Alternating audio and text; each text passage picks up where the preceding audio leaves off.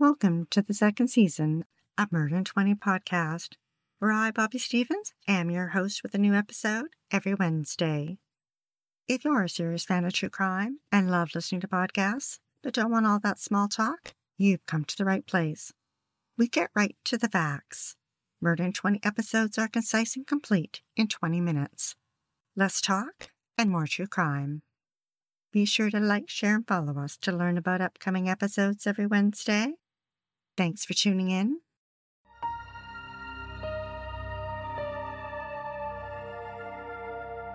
It always amazes me how when I start researching an episode that occurred miles away, it twists and turns and I find it has a connection close to my home on Vancouver Island. This is another one of those episodes. In 1971, 24-year-old Gary Hanlon was living in Courtenay on Vancouver Island in British Columbia. On a hot summer's evening, a young woman was out for a Sunday stroll when Gary forced her into his car. He drove to a logging road and pulled her out. She fought hard, but felt something sharp pressed into her back. He forcibly removed her clothes and sexually assaulted her. She feared he was going to kill her, but then he allowed her to get dressed, and on the drive to her home, he asked if he could see her again. She said no. She picked him out of a police lineup and he was charged with rape, indecent assault, and assault with intent to commit rape. He was found guilty and sentenced to 5.5 years. But as so often happens, Gary got out of prison early.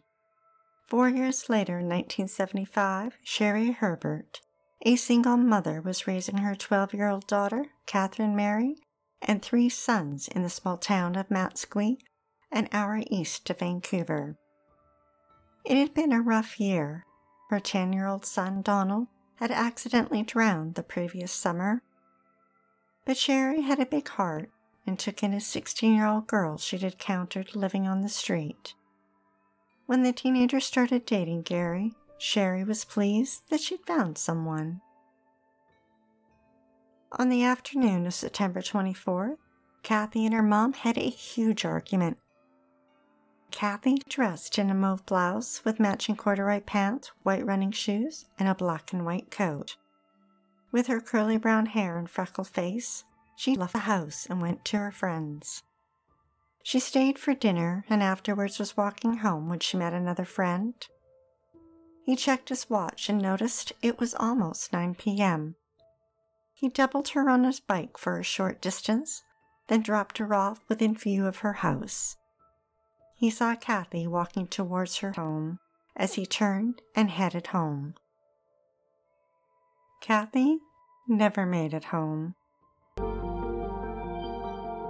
Gary was parked on the side of the road in his car. He drove up to her, and recognizing him, she got in. They drove for 7 miles, crossed the highway, onto twisting back roads, and eventually down a dirt road. He pulled over and attacked Kathy.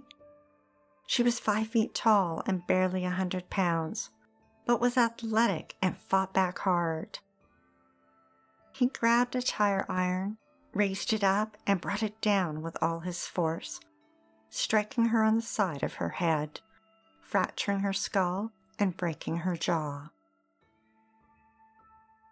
The Vancouver Sun reported that Gary discarded Kathy's body, fully clothed, in a wooded area near a burial site on First Nations land. Near a clearing where a house had burnt to the ground, he hid her body under a sheet of old plywood. Kathy's mother reported her daughter missing.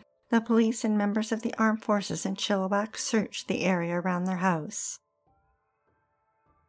Investigators quickly felt that she had been picked up by someone in a car, but it would have been someone she knew because Kathy did not hitchhike and wouldn't get into a stranger's car. 2 months later, 2 men from the Matsqui First Nations were gathering firewood when they found Kathy's badly decomposed body.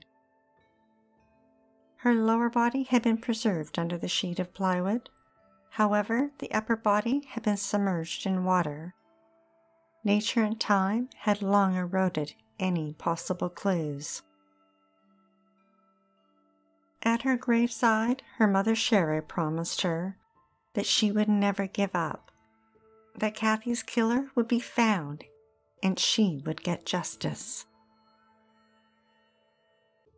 Kathy's autopsy report was little more than half a page, and revealed that she had died from the blow to her head.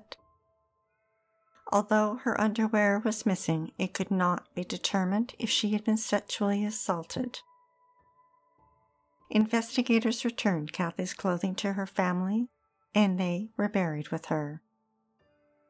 Police quickly had a suspect, but would not name him because they had no evidence to tie him to her murder. 2.5 years later in Merritt, BC, single mother Madeline Lanero had moved with her 2 sons and 2 daughters from Oroville, Washington, to a rural property near Nicola Lake. Madeline was a social worker, her sons did well in sports, and her 12-year-old daughter Monica Jack was quiet but smart and had many friends. She had long auburn hair, brown eyes, and a tiny frame at only 4'8". She had just got a bike from her dad a few weeks earlier and was excited to be riding. On Saturday, May 6, 1978, it was her youngest daughter's 7th birthday, so Madeline allowed the children to fix themselves whatever they wanted for breakfast. CBC News reported that her older brother Glenn was going to a party that night, and Monica wanted to tag along. But he said no, because his mother wouldn't have approved. Monica then asked her mother if she could ride her bike into town, 12 miles down Highway 5, a ride she had never done before. Her mother said yes. That afternoon, Monica dressed in a pink top with flowers, brown corduroy pants, and blue running shoes, waved goodbye to her mother, and rode off, spending the day shopping with her cousin. Afterwards, the girls hopped on their bikes and rode the first 5 miles together. Then her cousin turned off to go home, and Monica continued on the highway alone for the last 7 miles.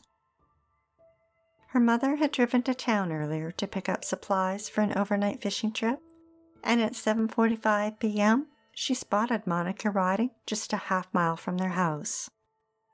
They stopped and chatted for a few minutes, then she got back into her car. She would see Monica at home in a few minutes. But Monica never made it home. As she neared the gravel pullout along Nicola Lake, she spotted a green truck and camper. Gary stepped out of his truck and grabbed Monica. She screamed.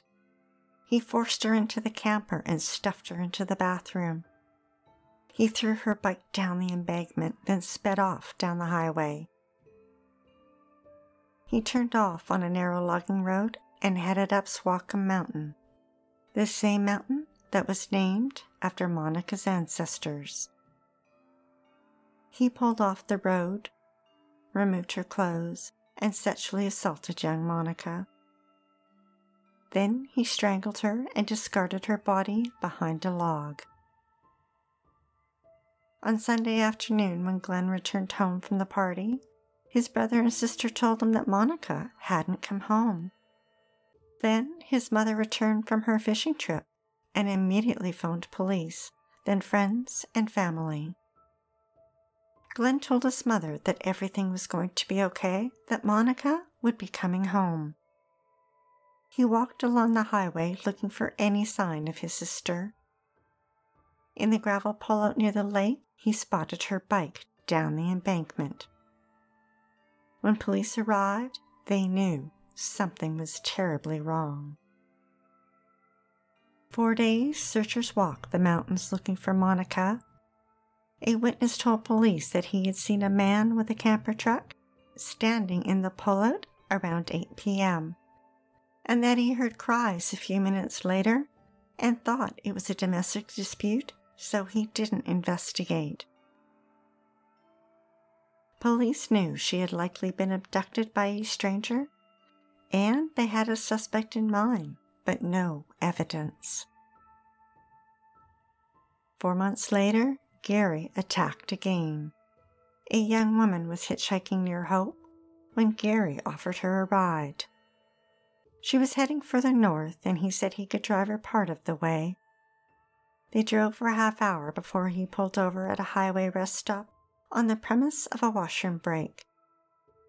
Instead, once they got out of the car, he grabbed her from behind, hooked his arm around her neck, and dragged her 100 feet into the woods. She fought hard as he was squeezing her neck, trying to strangle her. She tried to scream, but couldn't make a sound. He sexually assaulted her twice, but then she managed to break free. Wearing only a shirt, sweater, and one sock, she ran for her life, fleeing towards the highway. A couple spotted her and stopped. They saw Gary's car leave and noted the license plate number.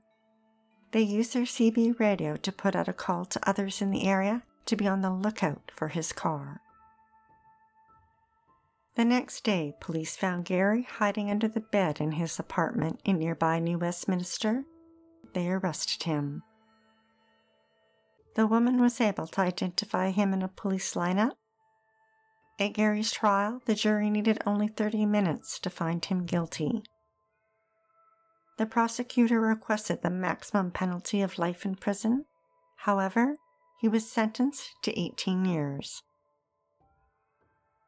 Monica's case went cold. So did Kathy's. In the summer of 1995, 17 years after she was snatched off her bike, Monica's remains were found, stumbled upon by forestry workers. It took 8 months for her skull and bones to be identified using DNA and dental records. Monica finally went home to her family. Police announced that foul play was strongly suspected and that they had a suspect. He did not live in the area, but there was insufficient evidence to charge him. The Vancouver Sun reported that 2 days before her funeral, friends and relatives hiked to the spot on Swalcombe Mountain where Monica had been found and held a ceremony to release her spirit. That night, her mother sat in her living room next to her coffin with a picture of her and sang Amazing Grace. I once was lost, but now am found. The next day, Monica's father rose early and loaded his pickup with wood and drove to the graveyard on the reserve. He parked among the rows of white crosses. His brother split the wood while he arranged the kindling and lit a fire. He added wood and watched the flames burn hotter, thawing the ground for his only daughter's burial. She would no longer be alone. Generations of her family would surround her.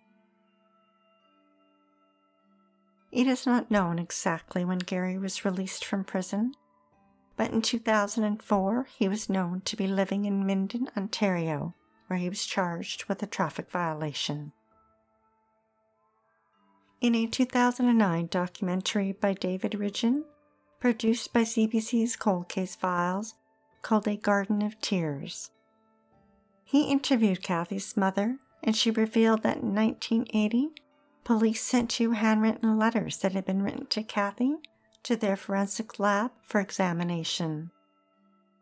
Years later, the police confirmed in a letter that the handwriting had been compared to a person of interest in the case, but was inconclusive.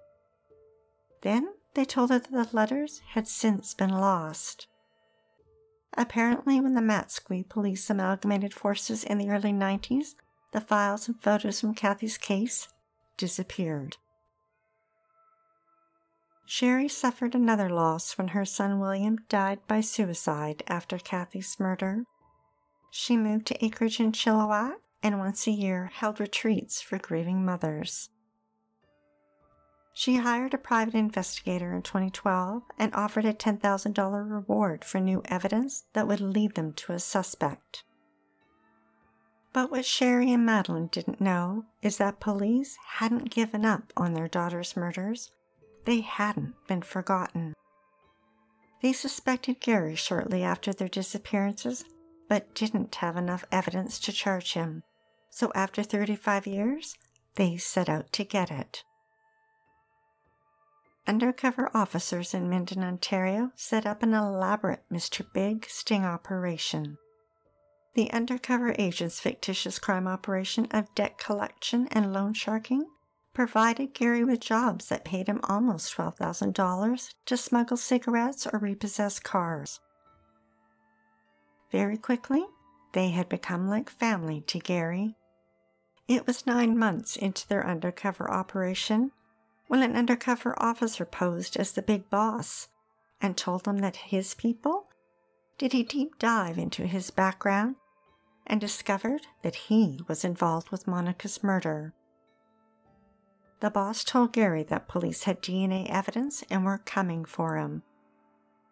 Then the boss offered to make it go away. He could set up a former employee who was dying to take the fall for the murder. But to do that, he needed all the details. With a hidden camera recording everything, Gary confessed to Monica's murder. The officer asked Gary if he'd ever told anyone, and he replied, "Nobody knows, unless you're taping me." Gary also confessed to Kathy's murder and traveled with officers from Ontario to Matsqui to the heavily wooded area and pointed out a spot within 600 feet from where he dumped Kathy's body. He also took them to the highway where he had snatched Monica. In December 2014, Gary Hanlon was charged with 2 counts of first-degree murder. He pled not guilty. Sherry kept the vow she made at her daughter's graveside all those years ago. Kathy's killer had been caught, and she was going to get justice. But sadly, Sherry didn't live to see the day. She passed away in November 2016. Gary would go to trial for Monica's murder first, then Kathy's. It would take 4 years for his first trial to begin in the fall of 2018. His lawyer argued that his confession had been coerced. Monica's sister and brother testified at her trial along with their mother. When Madeline took the stand, she was handed Monica's last school picture. The same photo was then handed to Gary. CBC News reported that as a witness, Madeline wasn't allowed to be in the courtroom during the trial, but once she testified, she could remain. When she finished her testimony, she made her way from the witness stand and sat down with her family directly behind Gary. How her eyes must have burned into the back of his head. After 11 weeks, the jury found the 71-year-old guilty of first-degree murder, and a judge sentenced him to life in prison. Then, in a surprise twist, the judge dismissed the charges against him for Kathy's murder, explaining that there wasn't enough evidence. Although Gary had confessed, some of the details did not match up. With the evidence and the ones that did, he could have learned from the TV documentaries that he'd watched about her murder. Whereas the documentaries didn't discuss Monica, and Gary knew details of her murder that had never been publicly released.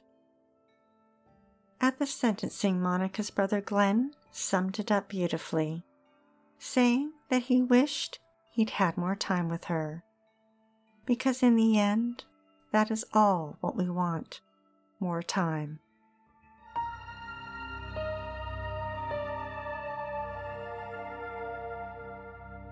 Be sure to tune in next Wednesday for the episode of Christy Wilson. She was a gambler and liked to win, but she never imagined gambling with her life. That night, she crossed paths with a rapist at the blackjack table. She walked out into the cold, dark night air, never to be seen again. If you're dying to hear more, past episodes of Murder in 20 are available for free at murderin20.com and on all major podcast platforms. We love what we do and are dying to continue. If you enjoy listening to Murder in 20 every week, we'd be eternally grateful for your support by visiting Murder in 20 at Patreon, PayPal, or murderin20.com. We'd like to acknowledge Purple Planet for use of their music, sound effects from Vaseline Studios and Quick Sounds, and our many editorial sources who are listed on our website. Be sure to like, share, and follow us to learn about upcoming episodes every Wednesday. Stay safe, sleep with the lights on, and don't play with strangers.